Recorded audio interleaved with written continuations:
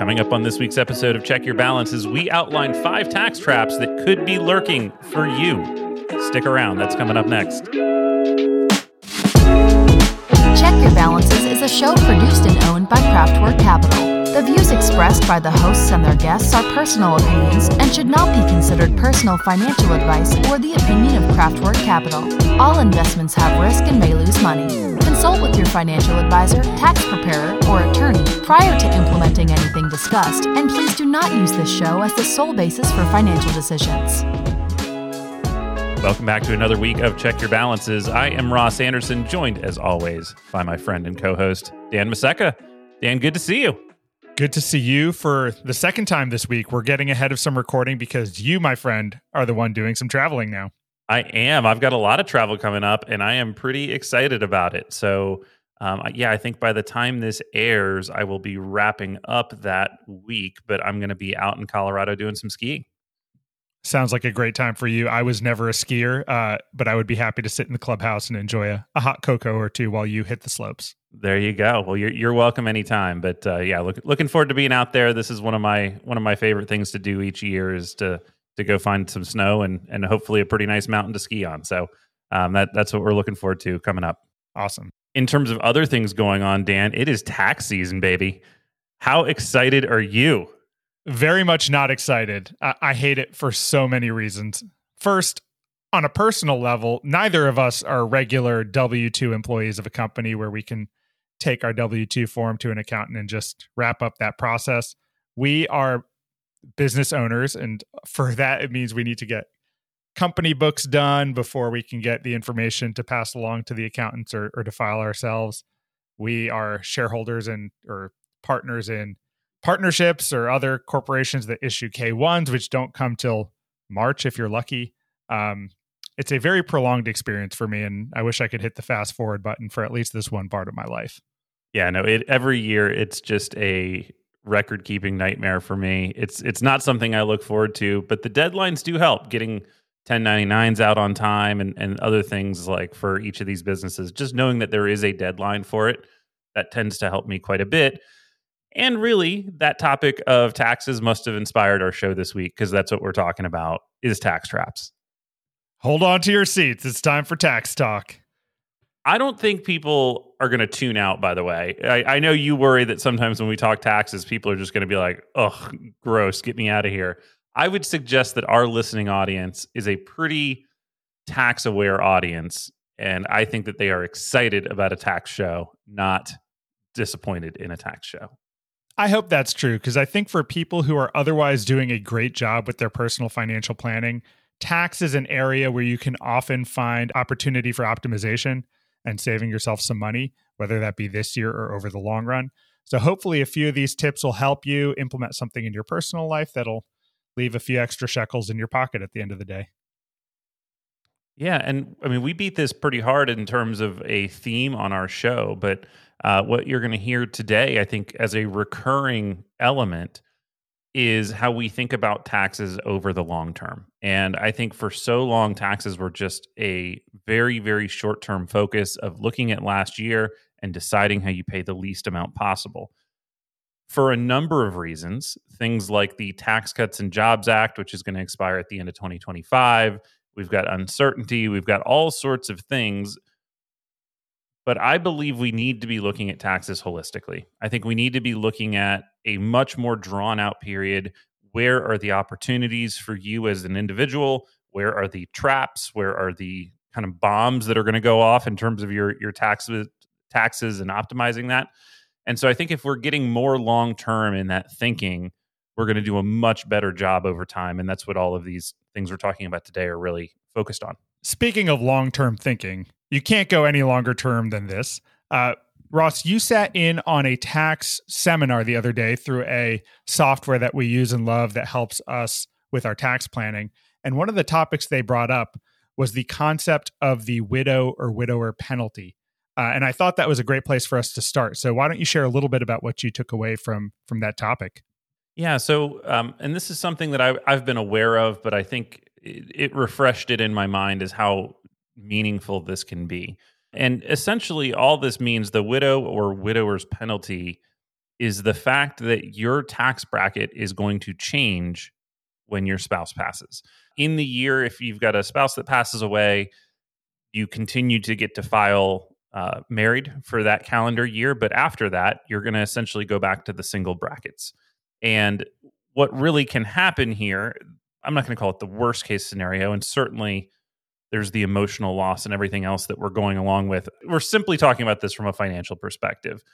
But what happens is if you've got required minimum distributions already kicking on, we've got taxes coming out of that IRA money, we've got maybe Social Security being drawn already, which we would expect at that age.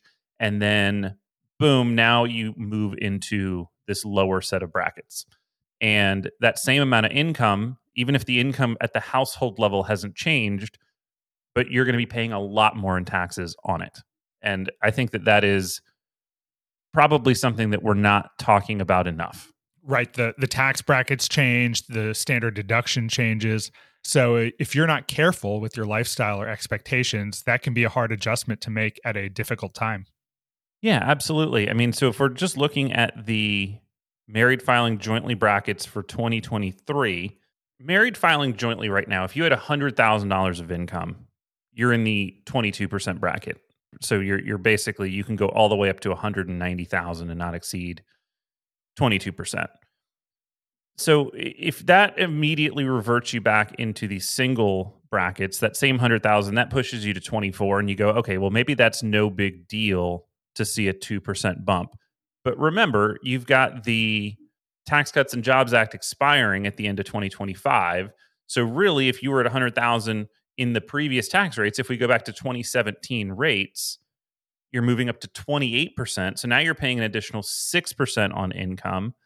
It just, at the higher levels, it's even worse. You get into the 30+% tax rates pretty quickly.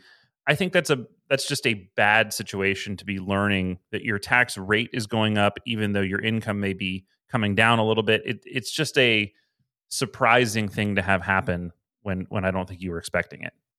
And where this can really put you in a pinch is if you are delaying drawing from retirement assets, the pre-tax accounts, until much later, you might be forced to take a lot of income out of those accounts at the individual rate, which is going to be more punitive from a tax perspective. So you might have been deferring money at a lower rate and pulling it out at a much higher rate. When people are making these plans, you're thinking about where are tax rates going to go in general, or where is our household income going to go in general. But we're not so often having the conversation about what happens if I'm a single filer having to pull this money out down the road. Yeah, I think I don't normally even think to look kind of across those bands. You just kind of think to look in the one that you currently are in, right? You're not going to go read the head of household rates if you're not filing head of household. You're not going to go file, you're not necessarily looking at the joint rates if you're a single filer today. So I think we tend to be focused on, reading those tax brackets in the band that we currently apply without even thinking about the shift between them. So, as we've seen Secure 2.0 push the RMD age out even further, I just think that it continues to encourage people to delay, where that's really not what we want to be thinking. Right. You have to think long term, and there might be opportunities to take money out of those pre-tax accounts earlier to help reduce or smooth your lifetime tax burden. The other thing, and I think this is kind of the 202 level of this same thought process, is actually thinking intergenerationally. If that money is not really being used by the parent and it's going to be inherited, what's the tax rate of the person inheriting the money? If you've got kids that are, highly earning individuals, if they're doctors, if they're in the prime of their earnings career, kind of dumping an additional bucket of money on them, which, remember, they can't stretch over their lifetime anymore. They have to take that money out over a 10-year period. You can take it any time in the 10-year period, but if you are inheriting an IRA that is not from a spouse, you have 10 years to empty it. That's a very short amount of time if we're talking about meaningful dollar amounts, and all of that is going to be income to the recipient. Yeah, absolutely. That 10-year window can be tricky, because when you're in it and you have to make that decision every year as to how much you should take out, early on, you might feel like it makes more sense to defer because it happens to not be a good year to pull money out because you have extra income from whatever sources, maybe maybe paying you, but then you're going to be stuck with a larger amount down the road, and it may never be a good year to pull it out. So having a strategy, or at least triggers that dictate how much you should be pulling within that 10-year period, makes a lot of sense. Yeah. Now, when we came up with this idea of tax traps, Dan, you immediately went to one in the real estate world. What was the first thing that came to mind for you? For me, depreciation always comes up in my mind as a tax trap, especially if you're depreciating a property that you own. Depreciation is a gift when you get to use it for current years to offset income. But when you sell that asset, it is often a tax trap. People aren't expecting to pay that kind of tax on the sale of a home because you just think of, what did I buy it for? What am I selling it for? So to go back and explain what I'm talking about, if depreciation on a home is new to you, you can deduct a certain amount against your home for basically the wear and tear of your home stretched over the useful life of that property, according to the IRS. So if you have $1 million home, maybe they'll let you take, just using round numbers, 20 grand of depreciation against it in a given year. So that's great. If you earned $50,000 of rent, you get to reduce it by $20,000 and not pay tax on the whole thing. At the end of time, when you go to sell that house, though, all that depreciation you took, the IRS is going to say, all right, now we need to get that back from you. So we're going to have to tax that depreciation, and it could lead to a really large tax bill at the end of that transaction. And if you weren't planning on that, you may have to change your plans for what you were going to do with those dollars. Yeah, I mean, so what can happen here? You're typically not depreciating the value of the land; it's just the value of the structure. So even if you bought the home for $1 million, you're never going to get all the way down to $1 million of depreciation typically, because you're going to have some land value and some structure value on something like that. But either way, if you hold a piece of real estate as a rental for a very long time, that's just a continuing clock, right? And then you get to a spot where you go to sell it, and maybe the entire value of the home is being treated as some form of gain, either in that depreciation recapture or actual gains on the increase in value. And the key there is that depreciation recapture is taxed as ordinary income up to a cap of 25%. So you're not getting that preferential capital gains treatment that you're normally expecting on a long-term held investment property. So I think it is a consistent surprise for people. And you can even run into this if you're depreciating just a home office or just a space in your home, which I had never thought about. But there is two methods when you calculate kind of home office use. There's a simplified method, and then there's like an actual expense method. And if you're using the actual expense or the standard method rather than the simplified, you can run into depreciation recapture even on a primary residence. And that's a scary thing. With more people working from home and looking for ways to save money, I promise you, depreciating your home may come up in conversations for the home office use. And that's something you should be aware of if you're going to make that decision. Yeah, I mean, that would encourage me to use the simplified method unless there was a major tax savings for using the actual method on your home office use. Because it can, if it's going to come back to bite you later, even saving an extra couple bucks today probably isn't worth it. We always put the disclaimer on all of these tax discussions to check this with your CPA and your filer. We know enough to be dangerous in this area, but that's something that you want to be very, very careful with, is kind of setting yourself up for that particular situation. Next, one of the ones that you came up with, which I think relates more to our first topic of the widow penalty, with unexpected costs that come potentially in retirement, was the IRMA. I've always called it an IRMA penalty. I'm not sure that's the correct terminology. But Ross, why don't you tell us a little bit about what IRMA is and how it may impact retirees in particular? A sassy lady named Irma. Who knew? Okay, so first of all, even though I have referenced IRMA for many, many years, I always forget what it stands for. IRMA stands for Income-Related Monthly Adjustment Amount.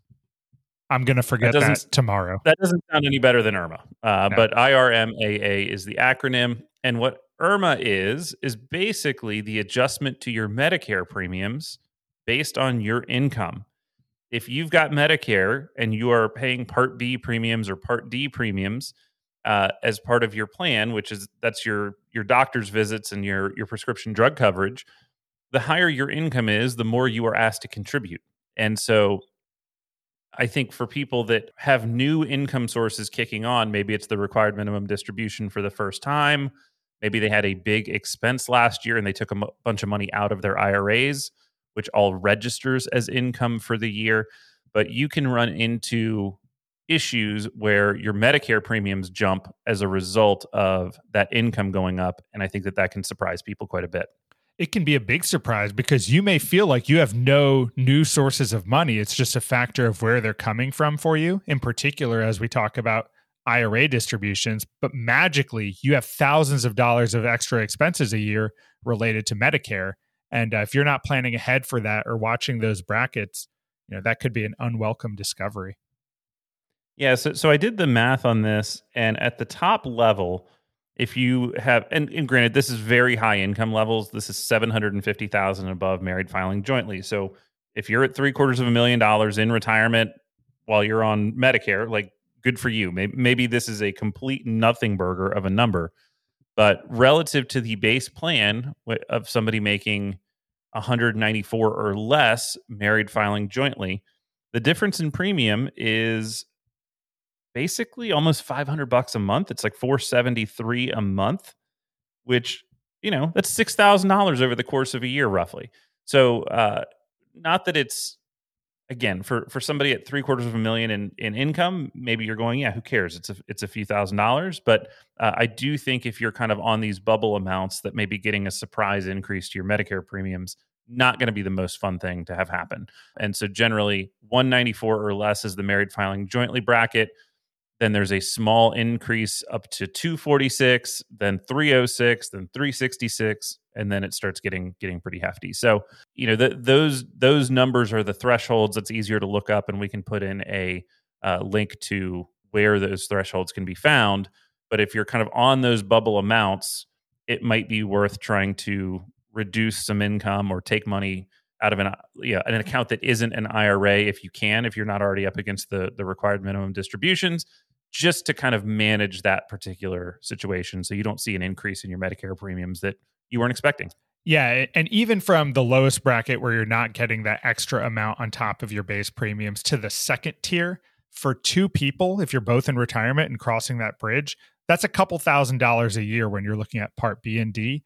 And $2,000 is a big chunk of change for most folks, and I wouldn't like to pay that if I didn't have to, or if there was a way around it.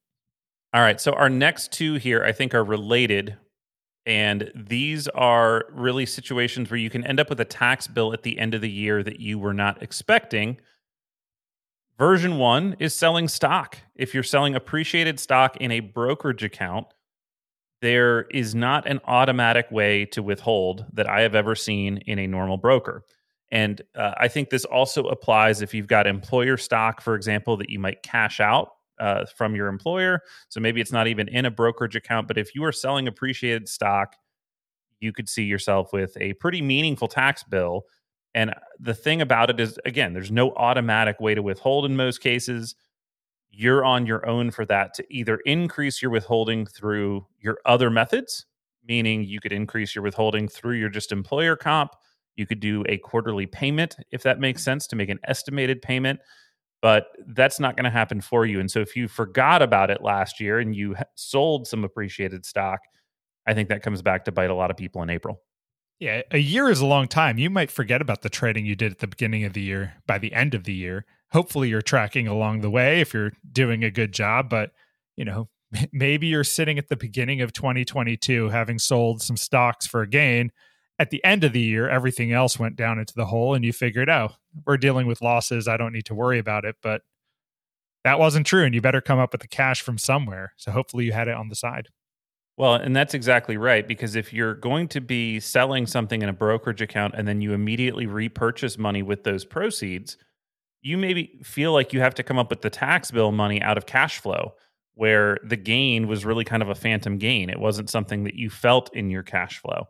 And I think that's where people get in the most trouble. And again, last year being what it was in the market, maybe the worst case version of this is you sell a bunch of stocks at the beginning of 22, you buy something else, that thing declines in value, but you don't sell it. And so you end up kind of with declining account balances, no cash flow from the sale, and a tax bill. And that's a really kind of ugly trifecta of places you want to be.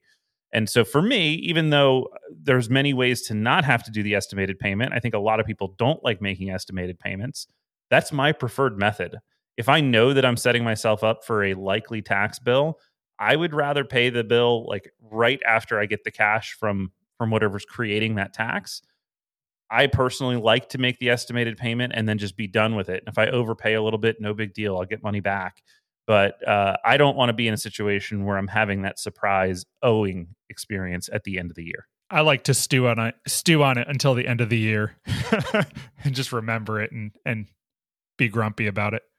So that's just playing with fire, Dan. You're just expecting yourself to remember your tax burden all year? I do. I keep everything else in my head. Nothing will go wrong. Yeah, that's a foolproof method. Speaking of phantom profits, the other thing that came to mind, which I think is a shock to most people getting into business ownership for the first time, is how pass-through entities work. So if you're a member of an LLC or a partner in a partnership, your profits for the business, hopefully you're having profits, are going to flow through directly onto your personal returns. So if you're a 50% owner of an entity that made $100,000, congratulations. You have to report $50,000 of income on your tax return, whether they paid you that money or not, which can be a difficult thing to get your head around if you're in this for the first time, thinking, all right, I don't have $50,000. Why do I have to report $50,000 to the IRS? But you do. So you need to plan ahead, and hopefully the business can distribute some money to cover that, or you need to find a source to pay that tax as well. Yeah, and so this is specific to pass-through entities like an S corp, and so yeah, when you get that form at the end of the year, is that an 1120? 1120 is the S. Yeah, that's right. That's the S corp filing. Yeah. So when you get that form at the end of the year, that's like, yeah, you showed profits on your portion of the ownership. That is not a cash transaction, right? And it's just an accounting recognition of the profit, but you may have no additional actual income to deal with that. And so I do think, whether you consider it private equity or, kind of small angel deals, I think those are really interesting ways to invest if you've got access to them. But that's a very likely situation to come up, especially in a business that's still in growth mode or mostly wants that cash to, expand its ability to kind of handle the future. It's most businesses that are retaining that cash, that's going to be tough to deal with. Even if they are showing on paper profits, you're going to have to come up with the money for it. Yeah, it can cause a lot of pain points, even at the simplest version, right? If they're reporting that at the end of the year and you don't know where that's going to fall, you could be under withholding. I mean, you may be facing tax penalties if you're not paying quarterly estimated payments. So it is a tough thing to navigate. But again, like Ross, I think there's a lot of opportunity there. It's just a matter of being aware of what's coming and planning for it. Yeah, I mean, just having good communication and working with a business owner, if you're in the kind of silent partner role, having a team that is communicating that sort of stuff effectively is really helpful, as long as the business owners are aware of it. So if they're not, they probably should be, because I think if you've taken investor dollars, you've got a responsibility to at least help them manage the situation. Yeah, just to put a bow on that, the alternative to pass-through taxation of businesses is like a C Corp taxation structure. That's less favorable in a lot of circumstances, because then the business is paying taxes as an entity, and then you are taxed again when they disperse money to their shareholders, and you are taxed for that dividend payment or distribution. So they call that double taxation. So where the pass-through thing, it doesn't seem ideal, at least there's only one layer of tax that you're dealing with, and that might be more favorable. Yeah, so a bunch of different places. I know some of these were a little bit nuanced, but let's just review where we think kind of the tax traps to be aware of are. Number one, the widow penalty. If you've got a spouse that passes away, you're going to be moving from a likely married filing jointly bracket into a single bracket in the future. It doesn't happen immediately. You've got a little bit of time to make that adjustment, but that can compound an already very challenging time by adding a tax issue to it. Number two is depreciation recapture. If you've got a home that you are depreciating, be very aware that when you sell that home, that recapture is going to come back and be a nice kick in the rear end when you go to unload it, unless you're doing something like extending that ownership through a 1035 exchange, or is it a 1031 exchange? Yeah, 1031. 1035 is insurance, 1031 is home, excuse me. Our number 3 is a lovely lady named Irma, that if you've got a big increase in your income when you are on Medicare, that you could have an increase to your premiums. So be aware of how that income is going to drive premiums if you are on Medicare and paying for those Part B and Part D premiums.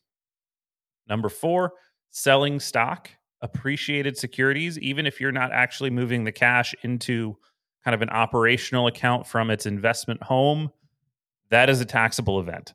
And just being aware of that, being as ahead of it as you can be, however you choose to deal with that, I think is an interesting spot where people can get surprised. And finally, pass-through entities that may be kicking out taxable income without any taxable cash flow. Those are our 5 tax penalties for today. Dan, we did it. We got through a tax episode. We made it, and it only took us 30 minutes. Who knew? Yeah, not too bad. A little bit of editing in this one. That's all right. We appreciate everybody tuning in this week. If you've got questions for us, things that you'd like to hear us weigh in on, check your balances at outlook.com. Dan, we are almost out of coffee mugs. Oh boy. What comes next? I think we're down to like 9 left. So those should go fairly quickly. So if you've been waiting on sending us a note or wanting a Check Your Balances coffee mug, wait no longer.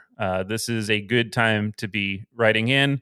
I'm actually excited to get them out of my home officially. I've been dealing with these things for a while. We probably bought too many, but yeah, I don't know. What's the next swag item that we're gonna do? I was kind of thinking like reusable shopping bag, like a grocery tote or something like that. I'm constantly like chasing those down because now I'm in a county that is charging for bags at the store. They no longer will let you just like take a plastic bag out of there. So yeah, I don't know. That was my idea, but I'd love to hear if the listeners have something that they would want a massive Check Your Balances logo on. Within reason, listeners, don't be crazy. Yeah, no, I mean, I think the key for me on this is actually that I'd love to have something that's easier to ship. Shipping mugs around the country was a huge mistake. that was just a massive tactical error on our part. So something that's like a little bit lighter, a little bit easier to ship would be really ideal. Yeah, this essentially turned your garage into a fulfillment center and then created a lot of administrative headaches to fulfill these orders. It did. Yeah. And this is in another area where I'm not great. But no, they've been really good. And the feedback on the mugs has been good. I think everybody that has gotten one has liked it. So we appreciate it and hope anybody out there listening and sipping their coffee from a CYB mug is enjoying it. I know I do every morning. Well, thanks everybody for tuning in. We will catch you all next week on another episode.